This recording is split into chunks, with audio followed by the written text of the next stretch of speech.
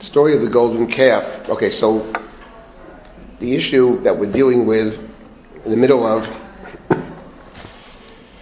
Moshe wants to act as a broker to bring the two sides together. The two sides being, on one hand, the people that are mourning the fact that God will not accompany them, as the Torah states in chapter 33, Psukim 1, 2, and 3, especially pasuk number 3. I'm not going to go with you. Lo eleh b'kir b'cha, which means, we interpreted Lo eleh b'kir b'cha, I will not go in your midst, in your presence. That is referring to the Mishkan. I would point out that the term b'kir b'cha, I will not go in your midst, the first time what page? 186. That expression, Lo eleh b'kir b'cha, which is a very critical expression, we actually encountered that expression earlier in chapter 17 in the story of Amalek. In fact, that's the lead-in verse for the Amalek story. So when the people are wondering, with all their questioning and complaining, they're wondering, Hayesh Hashem b'kirbeinu imayin, is God in that presence or not? And the next verse, Vayavo Amalek. There, the Torah seems to suggest God, in fact, is in that presence, but the people don't seem to want to understand that. They don't comprehend it. It's a matter of how could they not comprehend it? They've been redeemed by God throughout, so it's a critique, probably. Their God is in their presence, but they don't understand that God's in their presence. In the story over here, they want God to be in their presence. They realize that God is threatening not to be in their presence. They understand that the goal is to have God in their presence, but God doesn't want to be in their presence. Lo eleh b'kir b'cha, because penachelcho b'derech, lest I destroy you on the derech. It's also interesting that Amalek, the danger of Amalek, was always also baderech. That's the term the Torah uses for Amalek. So Moshe steps in over here to bring the two sides together. As we studied, God says to Moshe, listen, what can I do? I understand the problem, and the people have taken off their jewelry, and they're essentially in the mourning, the absence of God. But God says there's nothing I can do about it, so Moshe steps in, and he attempts to bring the two sides together.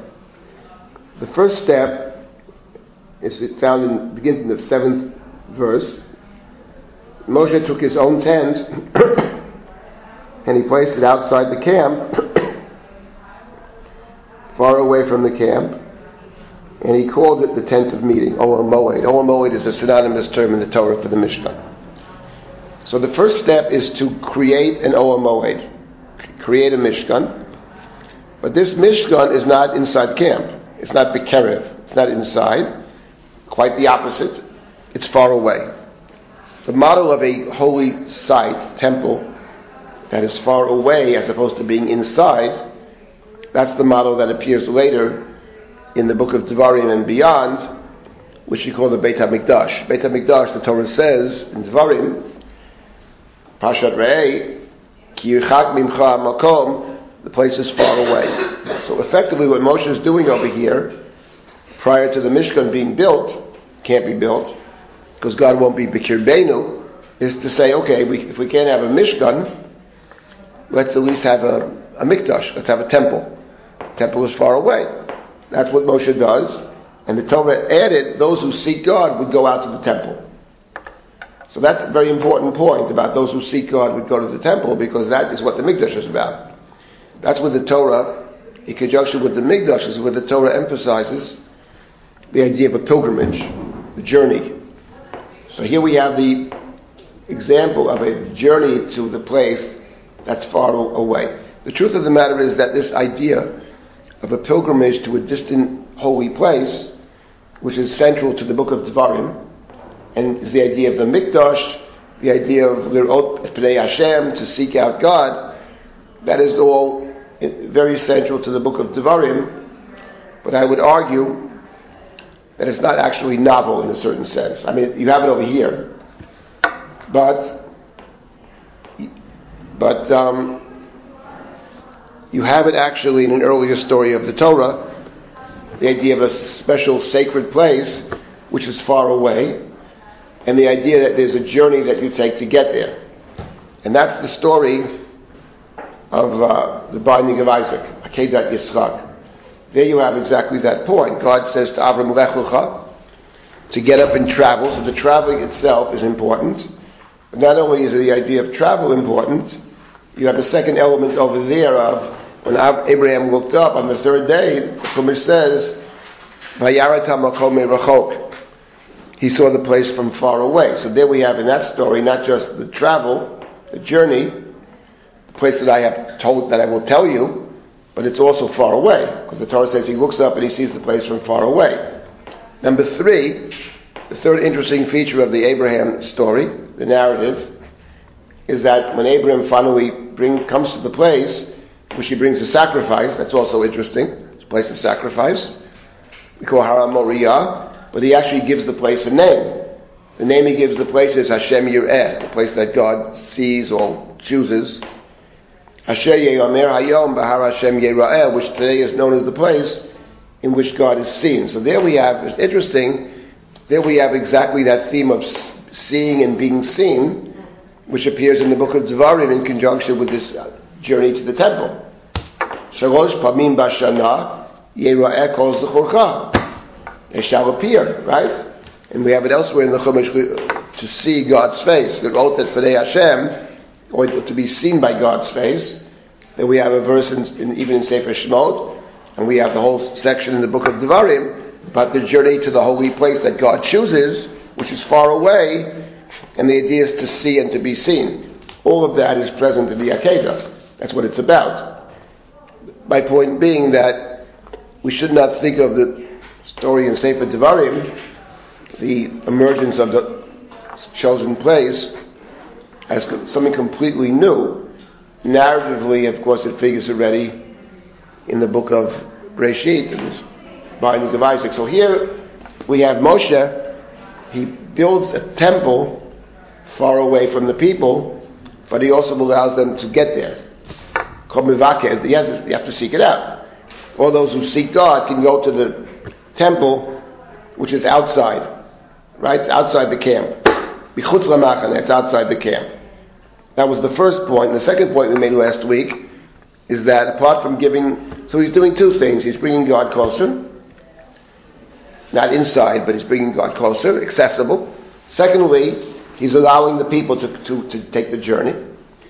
Number 3, and this is what we ended with last week, I believe, well, not ended with, but a very important point, that what the Chumash emphasizes is that the tent which is outside the camp, and Moshe goes to the tent outside the camp, that when Moshe would go to the tent outside the camp to meet God, who would come down in the cloud, that some people would go, but the majority of the people would follow Moshe as he goes and watch him as he goes into the tent, and they would stand by their own tents. And then not only would they stand by their own tents in kind of respect, right, or maybe mimicking what he's doing, but when the cloud would come down, they would bow down, it says, by the door of their own tents. So what the Chumash is emphasizing, Petach Ohalo, which appears in verse number 8, Petach Ohalo appears in verse number 9, Petach Ohalo appears in verse number 10, twice actually.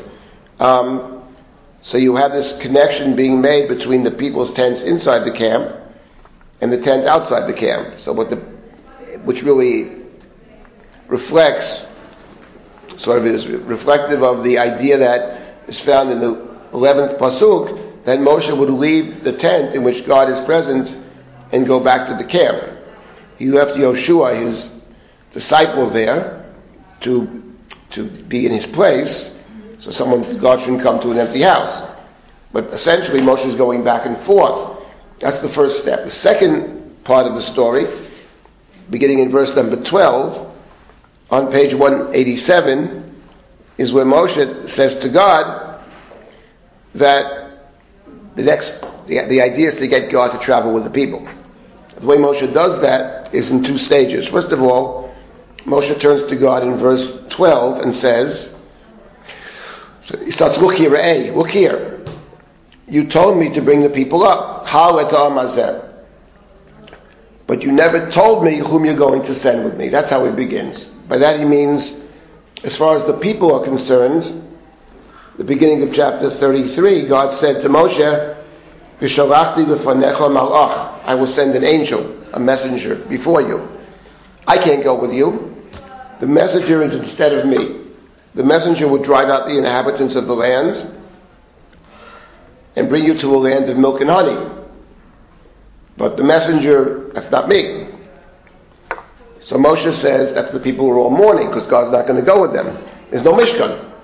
So Moshe turns to God and says, okay, there's no Mishkan for them. But obviously for me it's different because you appear in my tent. My tent's a Mishkan. So let me ask you a question. Moving forward, who's going to go with me? That's Moshe's question. That question of Moshe is coupled with something else in verse number 12 and 13. And this is actually very important. Together with the question, you haven't told me who's going to go with me, Moshe said, and not only that, you've singled me out, Yidaticha b'Shem, and you said to me that you like me very much, I find favor in your eyes. And now in verse 13, he says, if that's true, Im na matzati chen b'yinecha, hodieni na drachecha, teach me, hodieni, inform me, give me knowledge of drachecha, of your ways, in order that I know you better, and know you, and I find even more favor in your eyes. And see here, Re'eh, ki amcha hagoy hazeh. The question is, this little speech begins with the word Re'eh, and it ends with the word Re'eh. Re'eh is found at the beginning of verse 12, and Re'eh is found at the end of verse 13. But the question is, Moshe's request to God seemed to be two things. First of all, who's going with me? Are you coming, or is sending an angel? Who is it? But then he says, in addition, teach me your hodiena et drachecha, teach me your way, your paths, your ways. So the question is, what's the connection between those two requests? And God's answer, in verse 14, God said to Moshe, Ponaye lechu v'hanichoti lach, my face literally will go with you, v'hanichoti lach, and I will guide you. Is that an answer to one of Moshe's questions? Or is that an answer to both of Moshe's questions? I mentioned on Sunday, actually, that this whole section over here is dealt with at length by the Rambam in his guide. This is a section that is part of the Chumash that for the Rambam was very central. For the simple reason the guide is about, it's awfully hot in here, isn't it? Yes. Not very hot. The guide is, the main concern of the guide is knowledge of God. That's the main concern. What can we know about God and what can't we know about God? That's the Rambam's, I would say, obsession, actually. So the Rambam, and when you read the Torah seems to say many things about God. God gets angry, God is happy, God is sad, God talks, God thinks, God walks, all the expressions that bothered the Rambam, who had this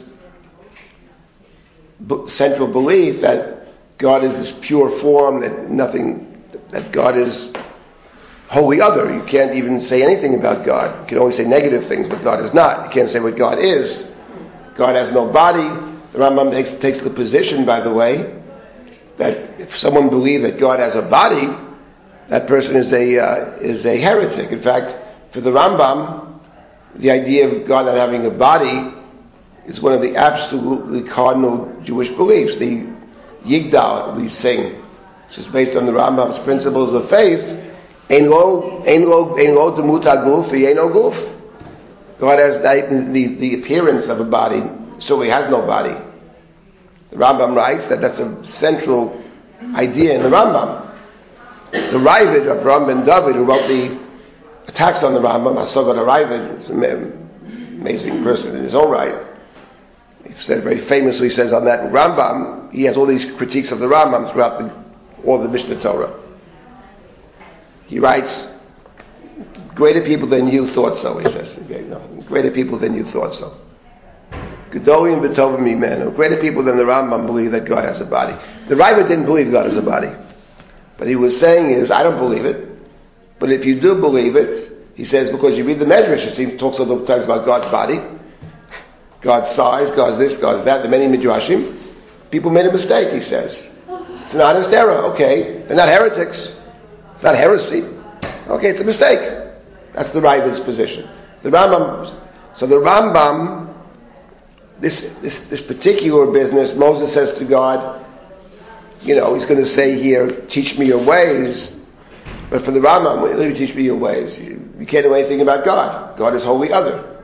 That's the entire guide is dedicated to that proposition.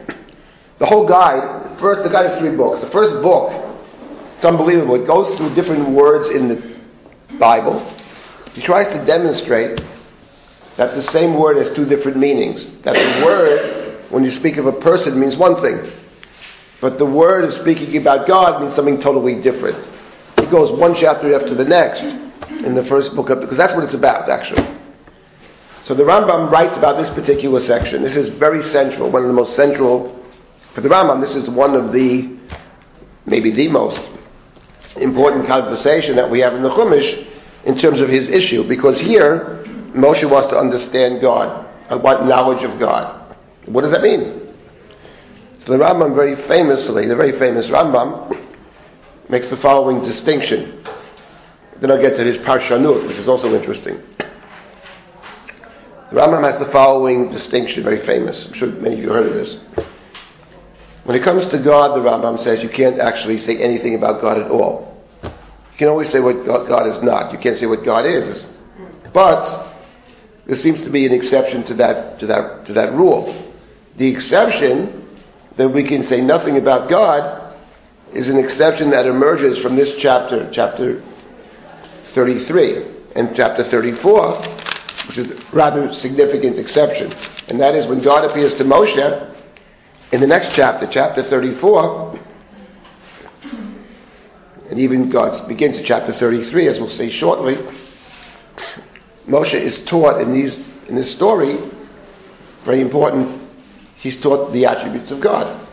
The attributes of God in the Chumash, Hashem kel rachum v'chanun erech hapayim v'rav chesed v'emet. Right? That sounds like saying many things about God. God is rachum, God is chanun, erech hapayim, rav chesed, notzeh chesed l'arafim, etc., etc. So what do you do with that? Rambam asked himself, how do we understand this? What is it? So the Rambam, of course, who was very radical in his thinking, says an amazing thing. Rambam says that we have to understand what these attributes are. The Rambam explains them in the following way in the guide. He says, it doesn't mean that God is actually merciful. You can't say God is merciful. You can't say God is kind, benevolent, or merciful. That's out. But what you can say is something different, which is, when I see the world in which we live, I'm not saying right or wrong, that's what the Rambam says. You see the world in which we live, you see many behaviors. And that behavior, we would say, is a demonstration of kindness. For example, you see the animal kingdom, or even the human kingdom. You see little babies. And the mother, usually the mother, is taking care of the baby, and protecting the baby, and even risking her life to protect the baby. We would say that demonstrates commitment, kindness, and that's the world that God created. That's what it means to say, the Rambam says, that God is kind. God is kind. In other words, what he's saying is, what can you know about God? The answer is nothing. But, except for one thing, you can't know anything about God. But you can know something about what God created. Since God created the world, you look at God's world, and from God's world, the Rambam says, you can then say that the world of God that I see, says the Rambam, is reflective of certain attributes, and that's what it means to attribute them to God. So basically for the Rambam, he was basically a scientist. In other words, Rambam says, if you want the way you can come to an understanding of God is through the study of God's world. Today we would call this science. And that's, from this world, you can learn things about God. Now the truth of the matter is, the Rambam is probably assuming as many people did then, and maybe some do today, that the world fundamentally, people looked at the world, and people saw in the world, it's one of the arguments for the existence of God. It's attributed to Abraham even. They see a world, they see it's a very ordered world. Things are working, the sun rises in the morning, it sets at night, there's a sun, there's a moon, there's order in the world, right? So that was the argument that there must be someone who created all this. It couldn't just happen, that's hard to believe.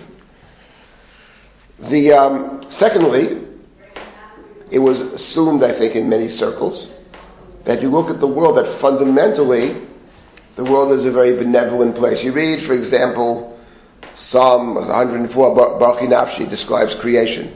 It describes the various animals that God feeds and takes care of and all that. You have not just a world of order, but basically, for the most part, a world which is a very relatively kind place. Now, the truth about it is that perception of the world has changed, I think, certainly over the last few hundred years. And what's being put forward is a very different conception of the world, which is a world of struggle, a world of violence, not just the human world, but the animal kingdom. The human world is much different. And those that argue God's goodness from the world, it depends on how you see the world, but if you see the world as a place of violence and the survival of the fittest, that would not really attest necessarily to the God being a Rachum V'Chanun. It's a question we get, but the Rambam probably didn't necessarily see things that way. He saw a world of order and all that. But the main point I want to make, this is all very interesting, but in terms of the Chumash, the Rambam understood the following way. So I want to get to what the Rambam understood. The Rambam says this actually in the guide. If you remember the chapter, you could easily find it. It's very famous. The Rambam says that Moshe, he actually tries to explain the Psukim. Moshe asked God two different things. He said, first of all, who's going to go with me? Who's going with, in what guise, in what form is God going to come with me? Through an angel or some other way? That was the first request of Moshe. And then he had his second question. Teach me your ways.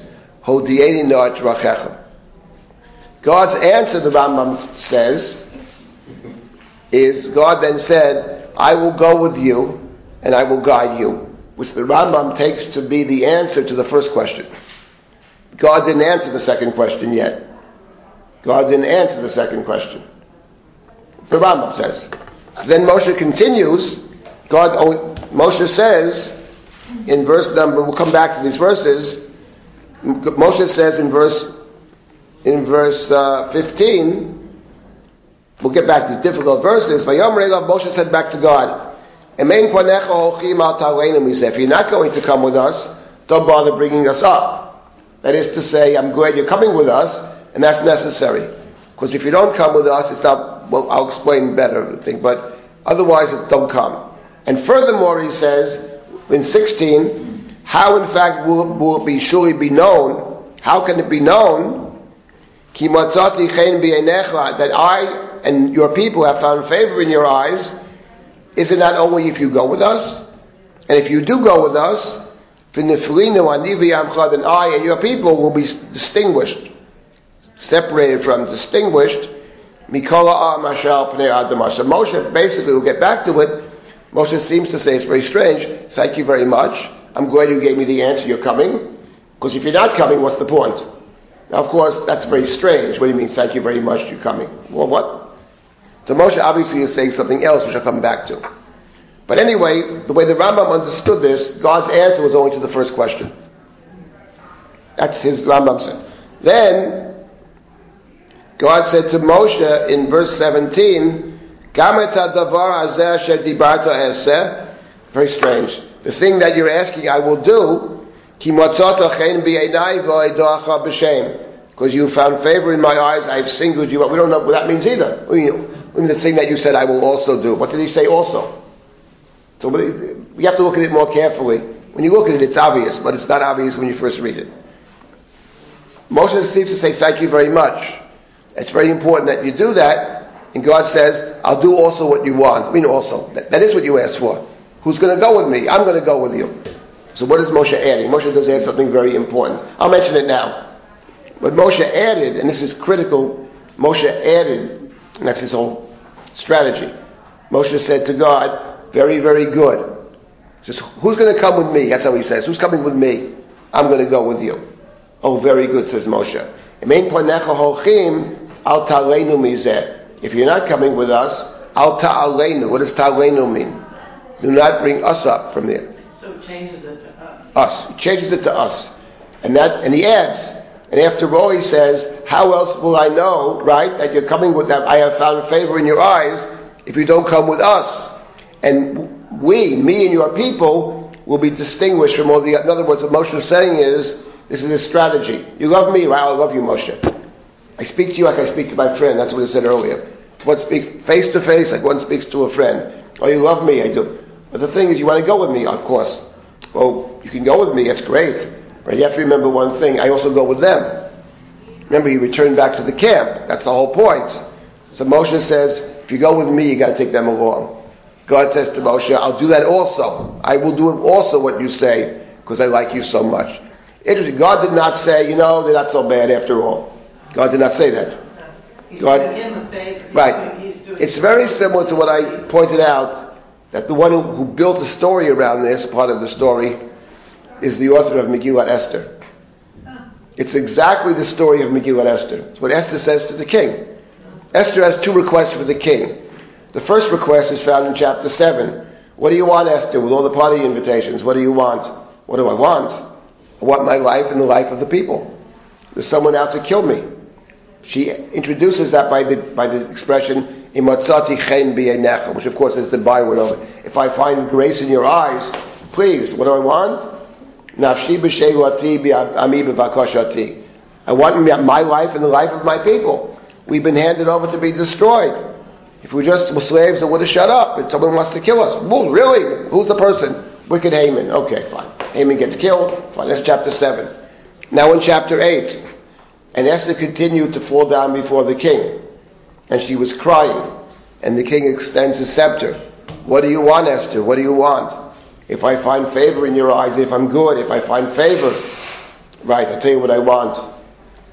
I want you to take back that decree of yours, that all the people, that the Jews be killed on the 13th of Adar. I want you, Hashivet Tasfarim, to rescind the decree. The decree is still out there. The king killed Haman, but the decree is still out there. Nothing changed. The Jews are still going to be killed. So Esther says to the king, please, if I find favor, please, please, please, rescind the decree. For she says, because how could I survive, she says, and see the death of my people? How could I survive and see the death of my moladity, my kindred? The king says to Esther, listen, he says, I've done so much already. I killed Haman, and I gave the house of Haman over to Mordechai. But you know what? Here's my seal. You write whatever you want. The point is the following point. When Esther begs the king for the king has no intention of sparing the Jews. That's obvious. Yeah. Jews are all going to die. Esther's another story. So Esther turns to the king in chapter 8. She has to beg him. And what does she say? If you love me, she says. That's what she says. Exactly, it's based on Moshe. If you love me, and I find favor, I'm sure you want to keep me happy, she says. But you know what? I won't be very happy if all my people got killed. Don't you want a happy queen? Oh, he says, I can't take back the decree. He says, I can't do that, But yeah, take the ring, do whatever you want. He couldn't care less, obviously. But it's modeled, and the language is exactly the language of Moshe, which is the key word, matzati chen. That's the word that appears. So that's exactly the Achashverosh. He doesn't care about the people, but he does like Esther.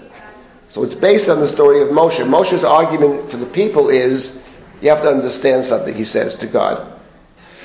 It's very audacious in the Chumash. It's presented in very human terms. You like me, I love you, Moshe. But I'm with them. That's the point of it. Yes, what do you want to say? No, that's good. Yes.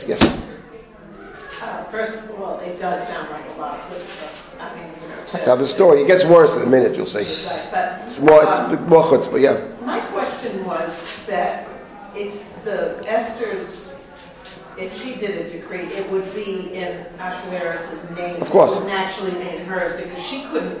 No, seal of the. Only the king can do anything. Okay. That's a very important point from the Megillah, which is why one reading of the Megillah, of course, is that the real villain in the story is Achashverosh, in the sense that only Haman can't do anything. He has no power to kill. He can't kill anybody. Only the king can kill. Now the point is, the question in the Megillah is how you read it. Is he just an idiot? He doesn't know? That's a viable reading. He's a fool. That's one way to read it. The other way to read it is he understands everything. He's not a fool at all.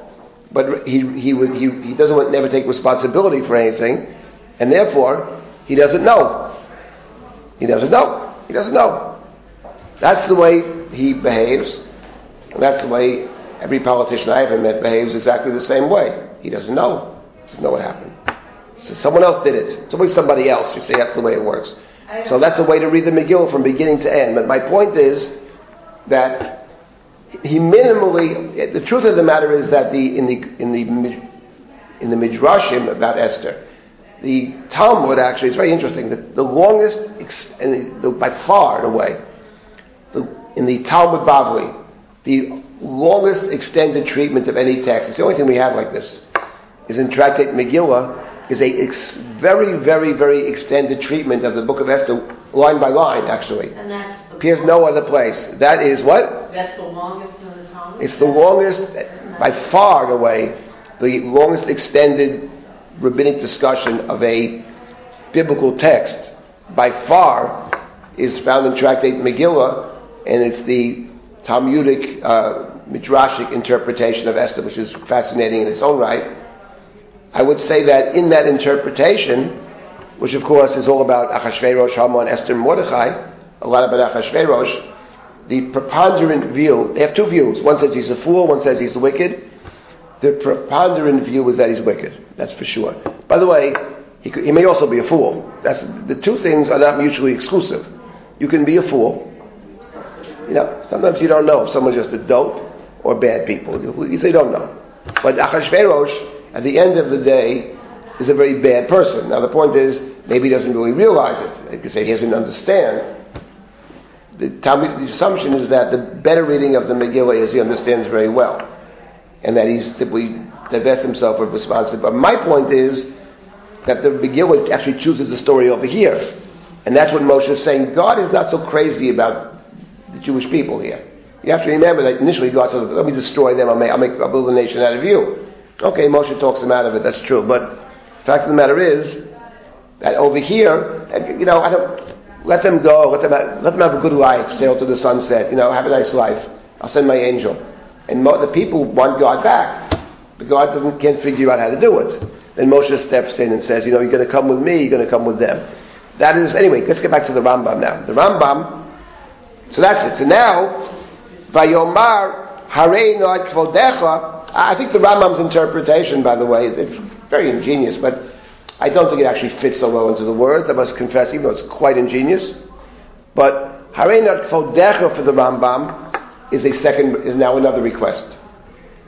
Show me Hareini. It's also, notice that the word to show is very central there. Show me Kvodecha. Kavod means your majesty or your glory or your presence, which the Rambam took to mean, show me Kvodecha means that I should perceive your very nature, your very essence.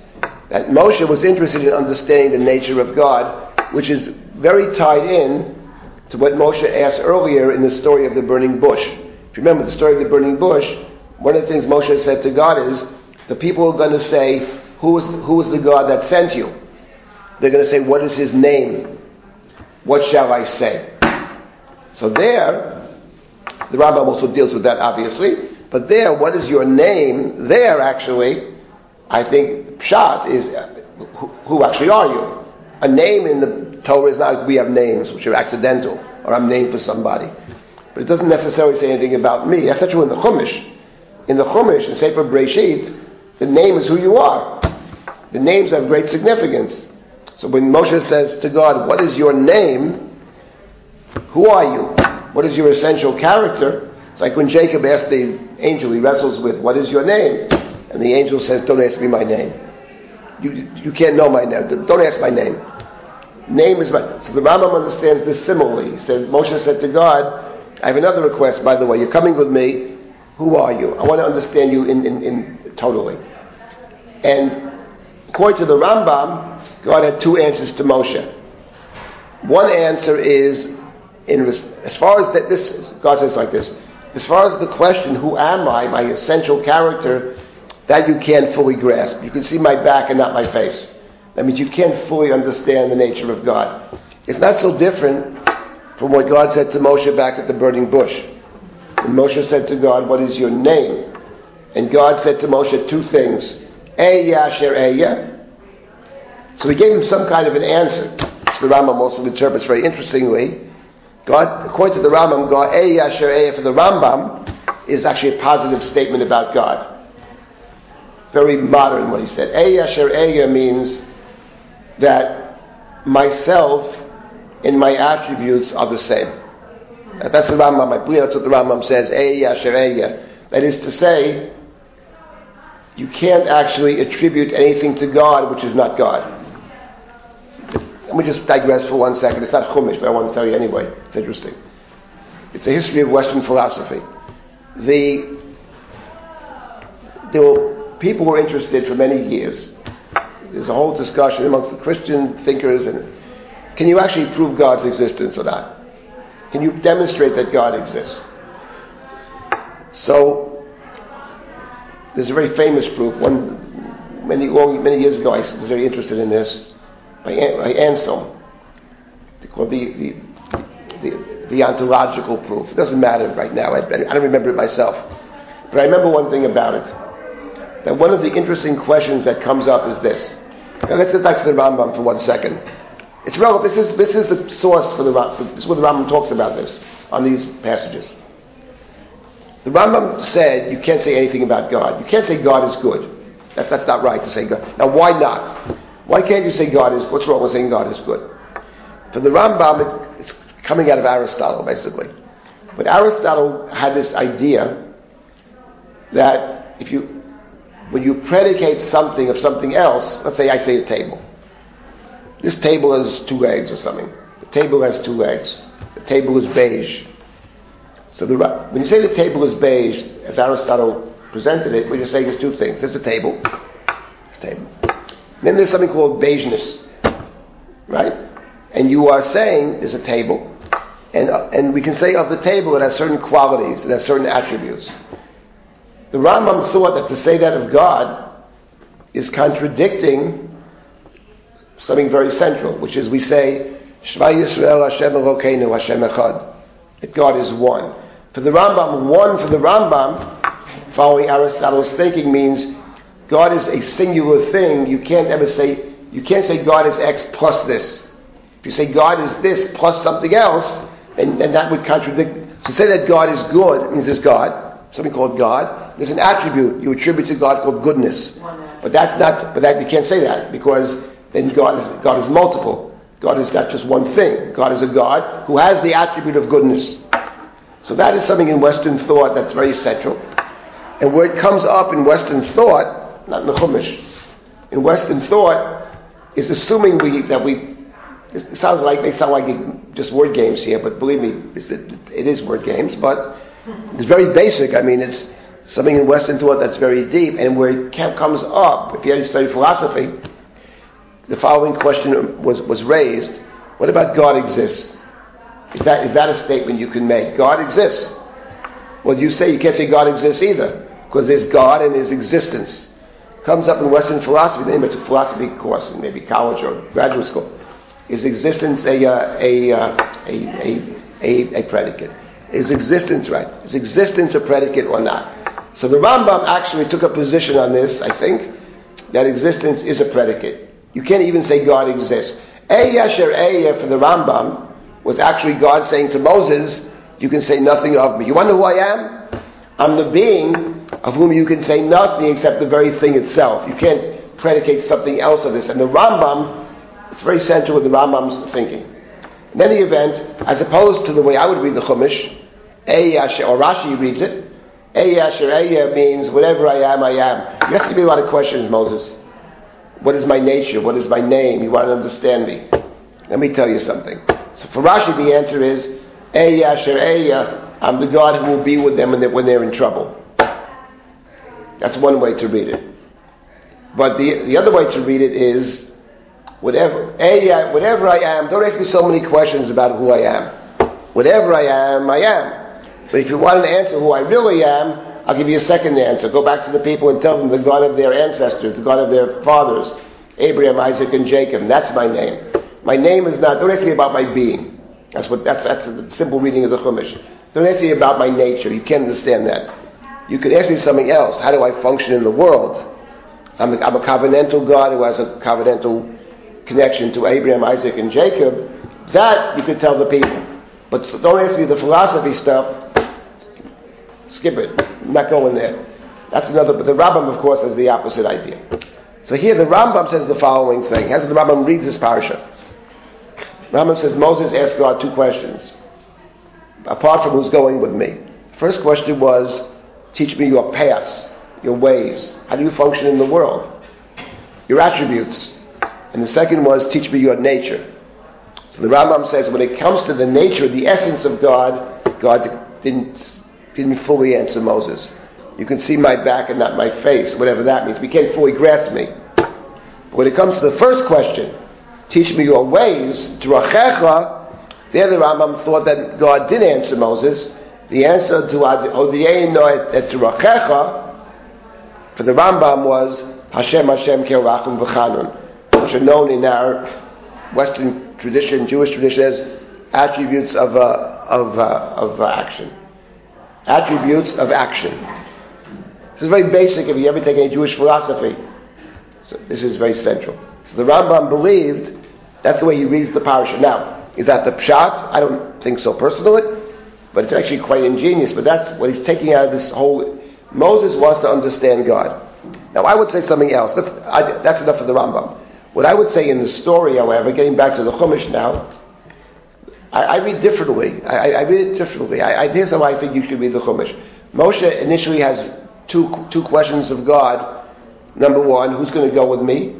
And number two, Hodieni na et D'rachecha, teach me your ways. The word D'rachecha, derech is a path, is not an innocent term over here. Because remember how this chapter begins.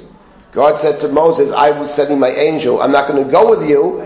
Penachelcha badarech, lest I consume you on the derech. So now Moses turns to God and says, okay, that's nice, but who's going to go with me? And let me tell you something. If you want me to lead them, who's going to go with me? And furthermore, who's going to teach me the right path to go? D'rachecha means the path of God. We have that expression earlier in Shemot, when Moses was sitting in judgment, and his father-in-law said to Moses, why are you sitting by yourself? Chapter 18. Moses says the people have a lot of questions. They want to seek out God. What you're doing is a bad thing. You can't do that. It's terrible. You can't do it yourself. You have to choose other judges. But you have to teach them. You,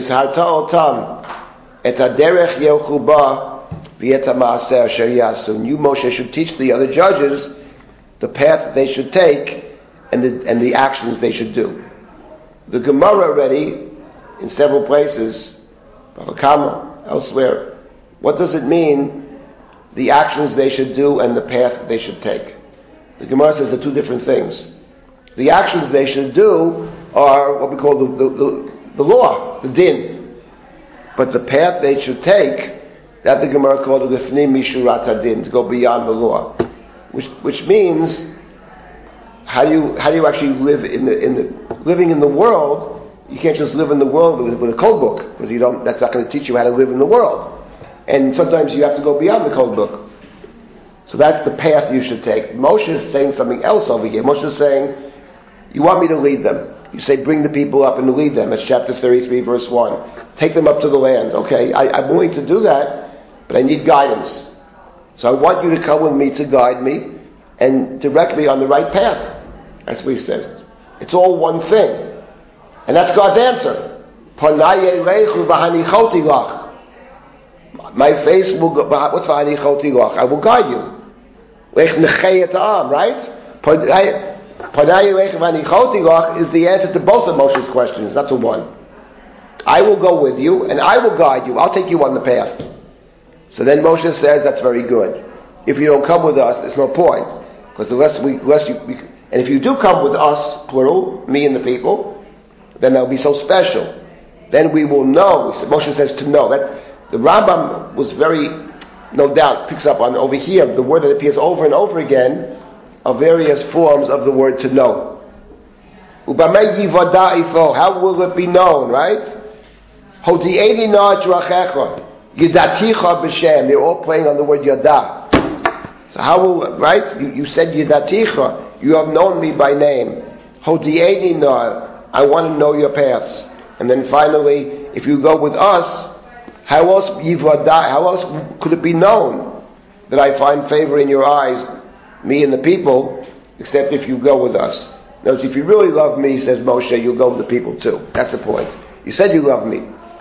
But this is the demonstration. And not only that, there's a benefit to all of us in your going with us. This will distinguish us from the rest of the nations of the world. Now, we still haven't gotten to the other point, because God had said earlier, the reason I'm not going with you, God didn't say because I'm angry. That's not what God said. He said, I'm not going with you, penachelcha badarech, lest I consume you on the way. It was a very pragmatic reason. If I go with you together, no doubt, okay, it'll be very nice for a couple of days, then 3 days later they're going to make me angry, and I'll destroy you. So that's what God said. So Moshe hasn't addressed that issue yet. It's very nice to go, but going, we're going to fight, and I'm going to destroy you. So we haven't gotten to that yet. We'll get to that in a minute. In any event, or maybe God will figure it out. How's this going to happen? So now, in 17, God says to Moshe, I'll do this also. Now in 18, we have the verse, Hareini na kvodecha, show me your kavod. So here the question is, what does that mean? For the Rambam it means, I want to fully understand you to the end. I want to know exactly who you are. And the answer is, you can see my back and not my face. You can't fully grasp me. But the question is, how does that factor in? I find that very difficult, actually, in terms of the pshat of the Chumash. What's the relevance? Rambam writes a philosophical work. But the Chumash, what's going on? Moshe wants to understand the nature of God to the end. I mean, what is that? So, Arena Kvodecha, I think, has a different meaning, actually. Kavod Hashem, in the Torah, in the book of Exodus, refers to God's presence. That's number one. Especially God's presence as manifest in the Mishkan. That's how the book ends, actually. Kavod Hashem, the last verses of Exodus, on page 200 and was it 205?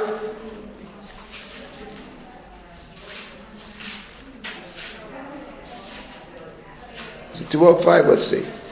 Yes, verse 34. It's 5 verses.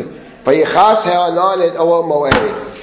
The cloud filled the tent of meeting. Tent of meeting is the Mishkan. Uchavod Hashem malei et ha-Mishkan. Verse 34. Next verse. Moshe himself couldn't enter the Mishkan because the cloud was there. Uchavod Hashem malei et ha-Mishkan.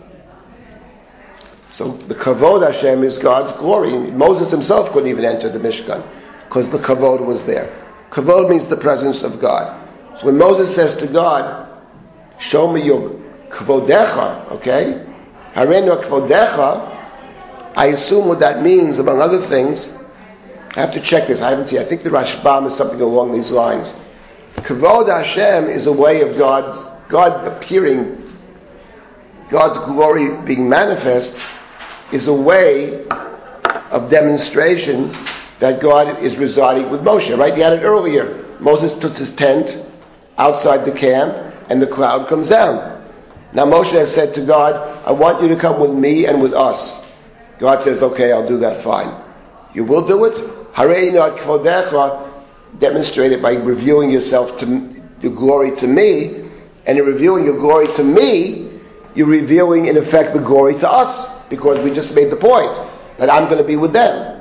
So the way you appear to me is the way you're going to appear with us. So God, I want you now to appear to me, before me, and you will, and remember, the way you appear before me here today is the way you're going to appear before us. What does us mean?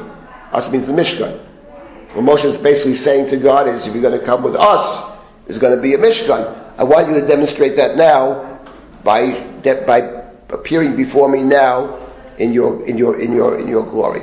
And this raises the problem that we had earlier. But if God appears with the people, God will destroy the people. So Moshe is saying in effect, Moshe is putting it back to God. Moshe says, okay, we have now agreed that you're going to travel with us. You have agreed, because you like me so much. That's very nice. Now I want you to reveal your presence to me now, and in this way you will reveal your presence to the people later. But God said, I'm going to destroy them if I go, right? So God's answer here is going to be an answer to the problem. The answer is going to be this, and I'll take your question in 1 second. God says to Moshe the following.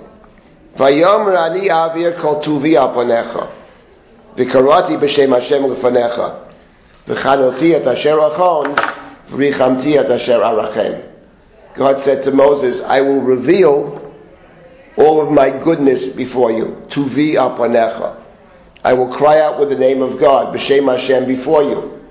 I will chanoti et asher achon, v'richamti et asher arachem.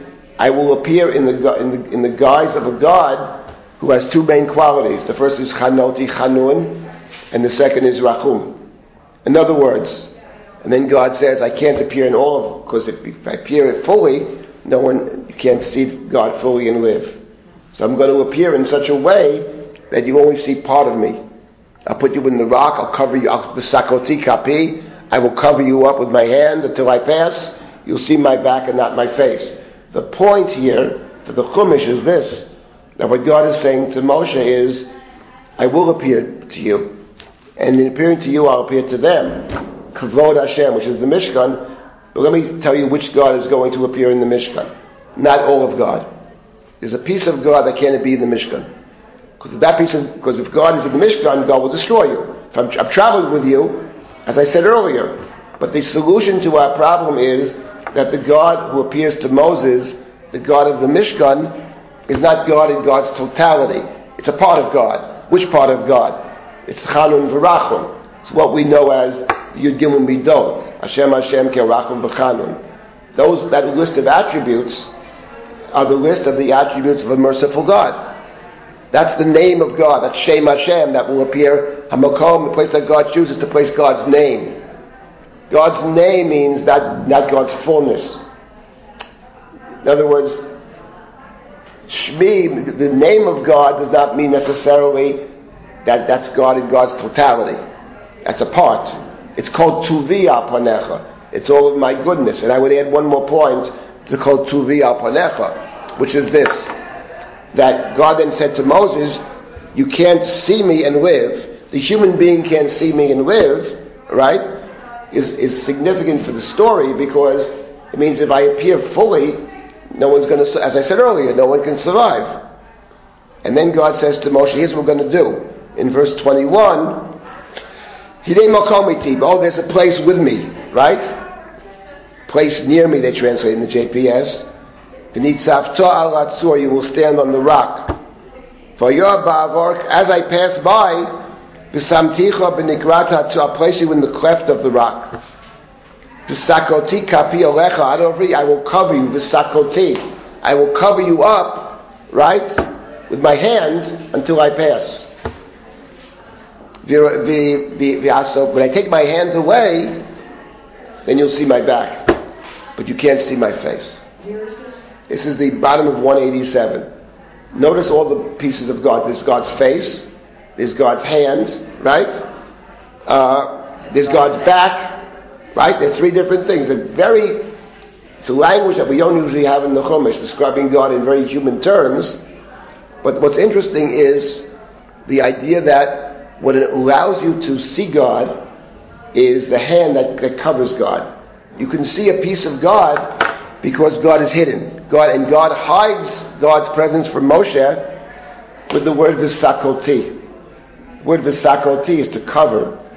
It's very much related to a word we're all familiar with, which is the word sukkah. Now what's interesting about the word sukkah, it's written here with a sin, but it's the same word.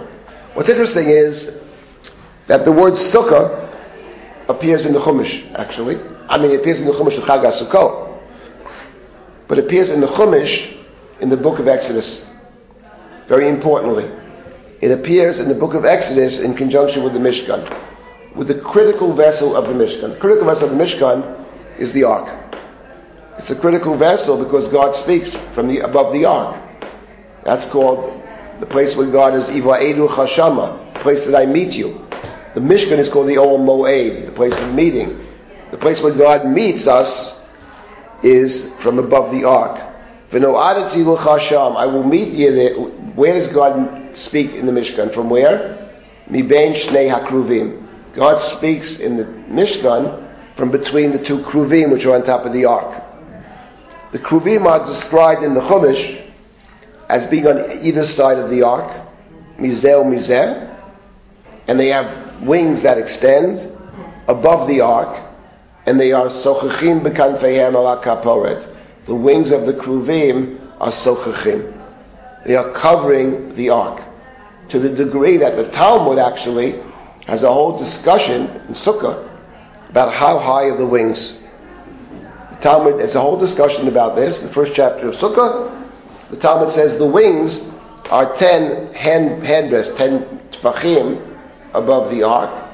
And the Talmud says from this we can derive that the minimum size of a sukkah is 10 handbreadths. They're seeing the space in between the kruvim and the kaporet as an open space, as a sacred space, which is the kind of sukkah. Now there's something very deep going on over here, but my point is this idea, what Moshe is experiencing God over here, God's presence being the presence of a forgiving God.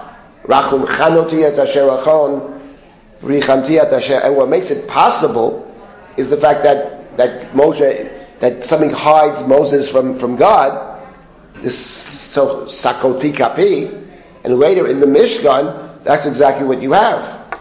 The Mishkan is the place where God speaks. God speaks from above the ark, but you're never allowed to enter. First of all, it's covered. It's covered with the kaporet and with the kruvim, but on top of that, you can never go into, except one time a year. It's this week's Torah reading. That's Achrei Mot, right? Tell Aaron never to enter the Holy of Holies. Why not? He'll die. Why will he die? Ki be'anan era, because I appear there in a cloud, because I'm there. Now I'm there in the hiddenness, but I'm there. So Aaron can never go there because it's as it says, you can't see me and live. Ki be'anan era, it's this week's parsha. You only can go in under certain unusual circumstances with the two sacrifices, etc., and with the ketoret that obscures. That's what's going on in the Chumash. My point is, in the pshat of the Chumash, what's going on in this conversation is not about a philosopher trying to understand God. That's not what the Chumash is about in any manner, shape, or form. That's what the Rambam is about. The Chumash is not about that at all. It is about Moshe wanting to understand God to the degree Moshe says, if you want me to lead the people, I need wisdom. That's what King Solomon said when God appeared to Solomon as a little boy. What do you want, Shlomo? Do you want money? What do you want? Tell me what you want. I want wisdom to guide your people. Oh, because you asked for the right thing, I'll give you wisdom. It's already pretty wise. I'll give you more wisdom. You didn't ask for the other stuff, I'll give you that also. Small proviso, rider, provided that you obey me and you don't mess up. When God says, provided you don't mess up, you're usually pretty certain he's going to mess up. That's beside the point. Provided you don't mess up, because Shlomo goes off the path. But the point is, it's exactly what Moshe's two requests are one request. I want you to tell me who's going with me. I want to lead the people. It's all the same request. Because I have to lead the people, I need the guidance and the wisdom to lead the people, to understand your path. What is your path? How do you learn God's path? It's a very good question. You find a book to learn. There's no book will teach you. The book can help you, but the book can't teach you. Because the book never deals with anything important. The book deals with trivia. Shulchan Aruch. Shabbos is not trivia. But it doesn't deal with the real questions of life. The real important questions of life is no book. You have to intuit it somehow. Maybe the book helps you in some way. That's what Moshe says. Moshe says, I have one question, one request. Who's going with me? You love me. and I have to guide the people. God said, it's one answer. I will go with you and guide you, Moshe. I'll be your guide. That's great that you're going with us. Now let's clinch the deal. Harei nakvodecha means let's clinch the deal. You know what it's similar to? I'll take your comment in a second. It's similar to what you have in chapter 24. Chapter 24, Moshe comes down from the mountain and he reads the people the Sefer HaBrit. Remember, he has this whole book of the covenant, Parshas Mishpat, in chapter 24. Everybody says, Naseh v'nishma. And Moshe takes the blood and throws it on the people and on the Mizbeach, the blood of the covenant that God has made. Next verse. And the next day, whatever it is, Moses and Aaron and Nadav and Avihu and 70 elders ascend the mountain, and they saw the God of Israel. That's what it says. What do you mean they saw the God of Israel? Seeing the God of Israel in the middle of chapter 24 is clinching the covenant. We have a covenant. Let's seal the deal. We seal the deal through the revelation. That's what Moshe is saying over here. Harei not kvodecha means, okay, you agree to go with us. Now let's seal it by your appearing. And the way that God appears, it's very interesting. God is teaching the way that I appear is the way I'm going to appear later, which is Hashem Kirachum V'Chanon. Let me add one thing about this week's Parsha, which is very much related to it. It's a point that Milgram makes in his massive commentary. Milgram wrote about Jacob Milgram, a 2,000-page book on Vayikra. It's interesting. This is very good, many interesting things. He makes one point, not that we need Milgram for this, I think it's obvious when you read the Chumash. The Torah discusses in this week's Parsha, the high priest who enters, once a year, enters the Holy of Holies and is bringing these special sacrifices. His own sacrifice, the people's sacrifice, the Torah, the scapegoat. What is the purpose of the service of the high priest on Yom Kippur? So when you read the Chumash, you will see, it's this week's Parsha actually. This week we have two Parshiot. If you go to Israel, before Shabbos you have only one Parsha. Because we're behind them because they have Pesach for Shabbos, so they're ahead of us by one Parsha. Anyway, so the point's like this. So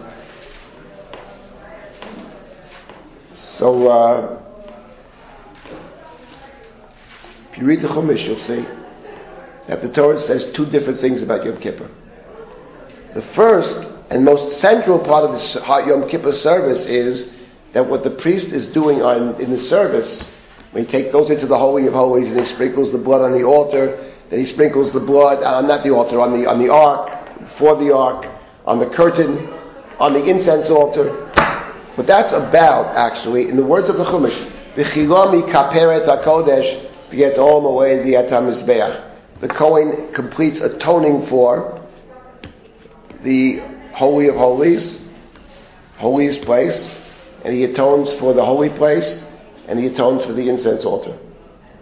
In other words, the service of the priest on Yom Kippur primarily is to purify the temple. And secondarily, you have the scapegoat.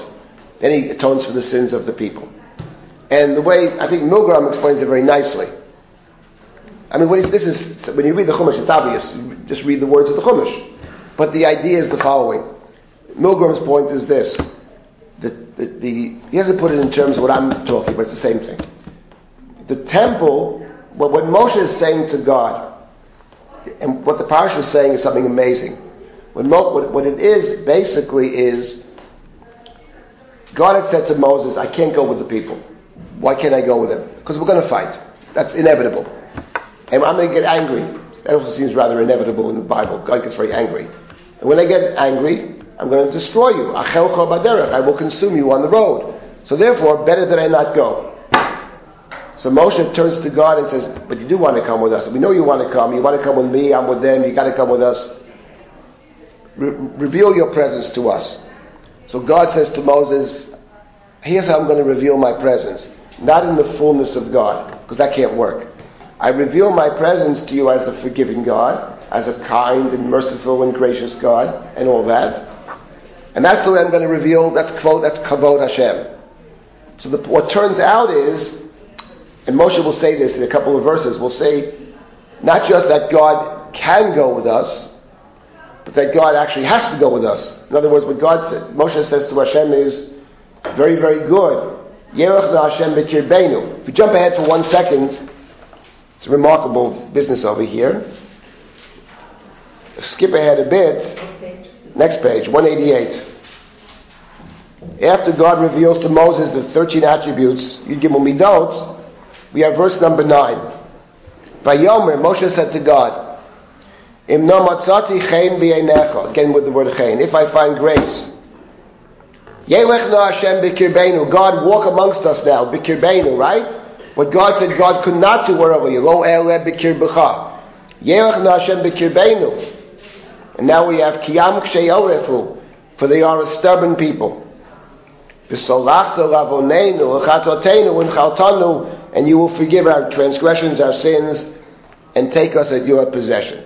What is the meaning of ki am kshei orefu? What does the word ki mean? So you have your JPS translation, says something very wise, actually. I don't think it's right, but I think it's not wrong either.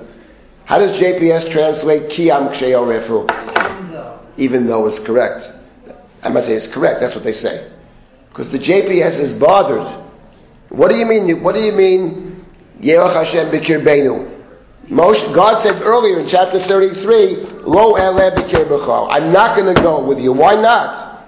Because you're stiff-necked. Right. Ki am kshei oref. Because you're stiff-necked. So what does it mean to say, come with us, right? Because we're stiff-necked. So the JPS translates, not because we're stiff-necked, even though we're stiff-necked. But I would say the word ki can mean that, despite the fact. Usually the word ki means because. Mm-hmm. I think the better interpretation is not despite the fact. The better translation is because. What Moshe is saying is this: it's true that you said in chapter 33, verse number 1, or whatever it was, is true. That if you go in our midst, you'll destroy us because we're stiff-necked. That is if the old God goes. That's the God of chapter 33. But you yourself have taught us, God. You've taught us something, right? You've taught us that the God who's going to go with us is not the God in God's fullness. You've taught us about the God who's Chanun V'Rachum. You've taught us that we can't see all of God, and you're going to appear with Kol Tuvi Al Panecha, only the attributes of goodness, of kindness. So therefore, if that's how you're going to come with us, we need you, because that's a forgiving God. So on the contrary, not only that you're able to come with us, please come b'kirbeinu, kiyam kshei oref. Because if you come this way, this is how you're going to forgive us. You'll forgive us through your forgiving presence, which accompanies us. So the point then is, the Mishkan becomes the vehicle for our forgiveness. But so Milgram says that's very good. The Mishkan becomes the vehicle. The Mishkan's a cleansing agent. Very nice. What happens when you have a cleansing agent, but the cleansing agent itself becomes dirty? Got to clean it. Right. That's once a year Yom Kippur. The Yom Kippur it's actually the Pshat. It's Chumash. And how does the Mishkan get dirty? The Chumash says how. B'tamiyas mishkaniyah shebetocham the sins. You can defile the Mishkan. You don't have to walk into the Mishkan to defile the Mishkan. That's what the Chumash says. B'tamiyas mishkaniyah. When you sin outside the Mishkan, you defile the Mishkan. You defile the Mishkan. The Hasidim took it to a different place, which is also the Pshat. You defile the Mishkan inside yourself. That's another story. It's also true. But in the Chumash, you defile the Mishkan through your sins. So what's going to be? So therefore, once a year, the priest comes in, and the first thing the priest does is to atone for the Mishkan. So we have a Mishkan. So the Mishkan will atone for our sins, right? Now we don't have a Mishkan. The Talmud speaks about Yom Kippur atoning for the sin. Itzumo shel Yom Mechaper. Yom Kippur itself is Mechaper without a Mishkan. But in the Chumash, it's the Mishkan's Mechaper. But the Mishkan has to be clean, has to be pure. So the priest's job is twofold. Number one, he atones for the Mishkan. And then secondarily, he atones for the sins of Israel. The main sacrifice that atones for the Mishkan is brought in the Holy of Holies. It's the scapegoat of the people, the goat of the people. And the other goat is outside as the scapegoat atones for the sins. And the two goats are brought together. They're chosen by means of a lottery. Go wrong. Chosen by means of a lot. The two are deeply connected. That's the pshat in the Chumash, actually the pshat. And that's what's going on over here. Hashem kerachum v'chanun is the way that, and I suggested many times, that when the Chumash says the place that God has chosen to place God's name, the name refers to Hashem kerachum v'chanun. That's God's name. That's what you can know about God. Hashem kerachum v'chanun. In this regard, I would add another detail that I think is actually very interesting. If you look at these attributes of God, we know it's the Yud Gimel Midot. The Yud Gimel Midot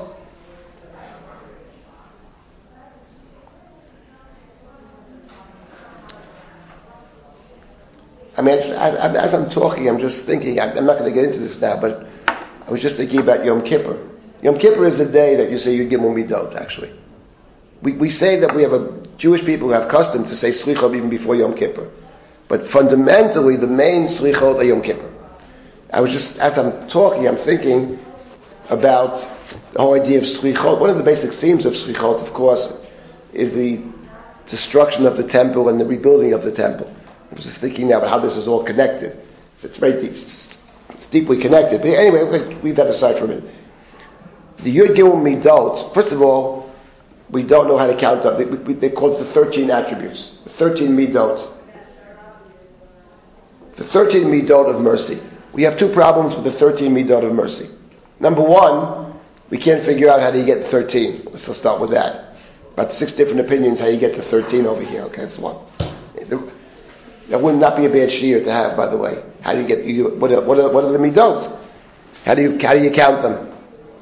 But the second question is, are they all attributes of mercy? Are they all attributes of mercy? So I don't want to, in terms of the second question, are they attributes of mercy? I want to focus in on one of the 13 attributes that is found in chapter 34, verse number 6. You have verse 6 and 7 are presumably the attributes of mercy. Yud Gimel Midot.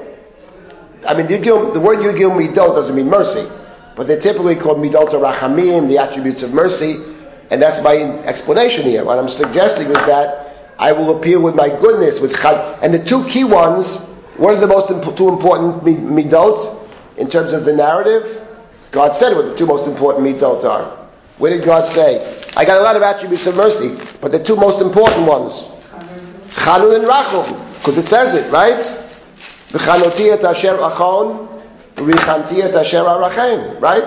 So, which verse? Chapter 33, verse number, no, it can't be 6. No, Rachum v'chanun is 6, but it's verse chapter 33, verse 19. 33:19. That's before God revealed the Midot. God already is giving an introduction. I'm going to appear before you. V'chanoti et asher achon, v'richanti et asher arachem. By the way, let me just say a side point, which is self-evident, that if you understand these psukim are constantly being referenced in the high holiday service. Constantly. Chanoti et asher chanun and rachum, even on Rosh Hashanah. Right? For example, on Rosh Hashanah we blow the shofar. After we blow the shofar, at least the Ashkenazim have a little prayer called Hayom Harat Olam. Hayom Harat Olam, Hayom Yaviv HaMishpat Kol Yitzurei Olamim. Right? Today is the creation, beginning of the world. All created beings, right, are judged. Mishpat. And then we add in that prayer, Im Kivanim, Im Kavadim. We say to God, we want you to see us, God, either as your children or as your servants. In kevanim, if we are your children, rachameinu karachem av abanim, and have mercy like a father has mercy for his children. V'yim kavadim, but if you prefer to see us as your slaves, your servants, eineinu l'cha tzruyot, we look up, we're depending on you. Achet techanenu, until you have graciousness towards us. So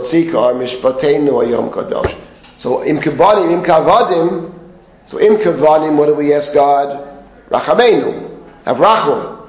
V'im kavadim, we look at you. What's techanenu? Chanun. Chanun v'rachum. Rachum was saying applies to somebody you have a kind of instinctive love for, like a child. It's instinctive. Like the word rechem is a womb. Chanun is different. Chanun is grace. Matzati chen b'einecha. That's what Esther says to the king. That's what Moses says to God. You don't talk to your spouse. Chen. Chen is shouldn't. Chen is to talk to your master. Talk to God. Chen. The slave talks to the master with chen. Racham is different. Racham with children talking to a parent or something. Because there's an instinctive connection over there. In any event, I have one simple question. There's one of these attributes straight out which doesn't sound like an attribute of mercy at all. And that is, we spend a lot of time on these things, you know. Verse number 6, God crossed over, Vayavar shel panav, Vayikra, Hashem kerachum v'chanun erech apayim v'rav chesed ve'emet.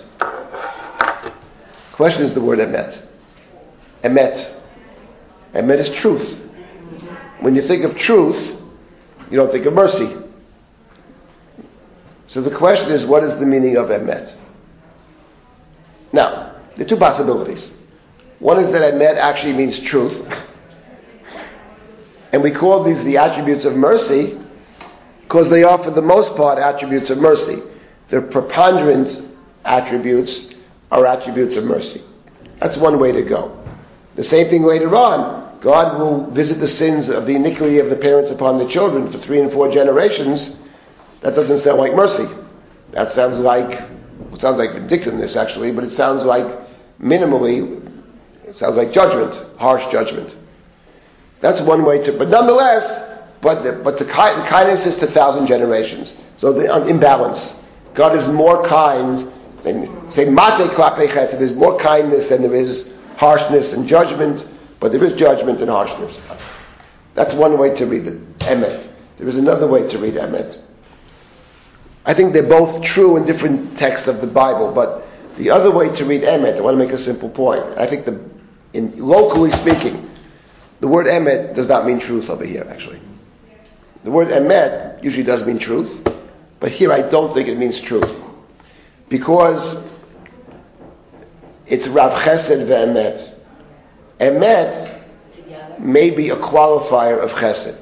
I say maybe a qualifier of Chesed because the fact of the matter is, let's say, example, the book of Genesis, Breshit, where we have the word emet, right? We have the word emet.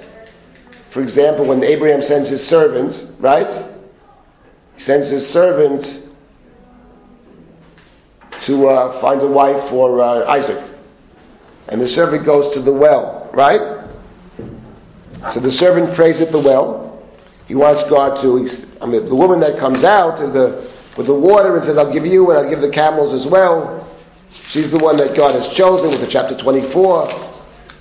Chapter 24. Right? And then what do you know?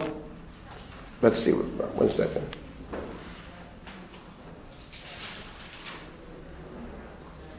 Right? So he says, he asked God to do chesed. Chapter 24, page 43. Please do chesed. Chesed appears in verse 12. Chesed appears in verse 14. Then Rebecca comes out. She's very kind. And the servant's amazed on page 44. Who are you? He asks her, whatever. Then the servant says, verse 27, Baruch Hashem Elokei Adoniyah, blessed is the God of my father Abraham. Asher lo azav chasdo v'amito mi'im Adoni, who has not abandoned God's chesed and emet from my master. What does emet mean? That's chesed and emet appears once. Where else do we have it? Jacob speaks to Joseph. Please don't bury me in the land of Egypt. Bury me in the land of Canaan. Right? V'yosita imodi chesed ve'emet. I want you to do for me chesed ve'emet. Don't bury me in the land of Egypt. You have it in the book of Ruth. Naomi, when Ruth comes back after Boaz gave her all the food, blessed is the God, right, who did not forget chesed ve'emet. Like having integrity here, doing the right thing. What does emet mean over here? I think emet is actually a qualifier of chesed. That's the way they translated it in 20 here. How do they translate it? True kindness. Steadfast faithfulness. Steadfast, right. The translating chesed is faithfulness, which could be right. It's steadfast faith. There's two kinds of emet. You see, there's two kinds of chesed. There's a chesed. What we have nowadays is called chesed shel emet, actually. Chesed shel emet is a term for the Chevra Kadisha, those who deal, because you can't get anything back. It's a true kindness. A true kindness is nothing can be expected in return. So it's true kindness. Over here I would say chesed, the emet, I believe, is a qualifier of the chesed. In each of the cases, let's say the case of Jacob, I want you to do a true kindness for me. That is, I would say a kindness that I can't repay you for, a kindness that I won't be able to know if you did it or not. I want you to bury me in the land of Canaan. Or I would say a kindness, the servant says at the well, blessed is the God who did not abandon God's constant kindness. Abraham's an old man back in the land of Canaan. I'm over here in the land of Aram, but God has not forgotten Abraham, and God does kindnesses to Abraham, even not in Abraham's presence, even when it relates not to Abraham's present, but to his future. In both of those cases, which are very similar, right? They're about the future. Abraham choosing a wife for Isaac's about the future, right? Jacob's concern about being buried in Canaan is about the future. So there it's chesed, chasdo v'amito. Chesed and emet appear together in several places. In fact, in Genesis, the word emet only appears with chesed. So I believe the same thing as the Yud Gimel Midot. Pshat, the simple pshat. Rav chesed ve'emet does not mean God is a God of kindness and truth. It means God is a God of true kindness. The emet is a qualifier, actually. The midot are almost exclusively midot of rachamim, and I would say something else. That even, this is an aside, what I said about emet I think is the pshat. Now, having said that about emet, I would also accept the idea that later, that it can also be read the other way, and that at least in two other places in the Bible, they're taking emet to be truth. Jonah, for example, in the book of Jonah, in the last chapter, when he's very angry because the city of Nineveh has been spared, he's upset like anything, and God says to Jonah, "What's your problem?" And Jonah says to God, "I knew you were going to do this. I knew you were going to send me and not destroy Nineveh, but I know the kind of God you are. You're a God, Rav Chesed, v'nicham al hara'ah, who relents of the evil." In the text that we have, it's Rav Chesed ve'emet. Jonah took out the word emet, and he replaced it with who repents of the evil. Now Jonah, it's a critique on his part. Jonah's name is Yonah ben Amittai. It's the son of truth. He sees in God's behavior something which is not emet. So he critiques it. That's the plays off the Yud Gimel Midot. In any event, that's a separate conversation. I would add one last point, that Poked Avot al Banim, that God is punishing up to the fourth generation, who visits the sins of the parents on the children and on the grandchildren up to the fourth generation.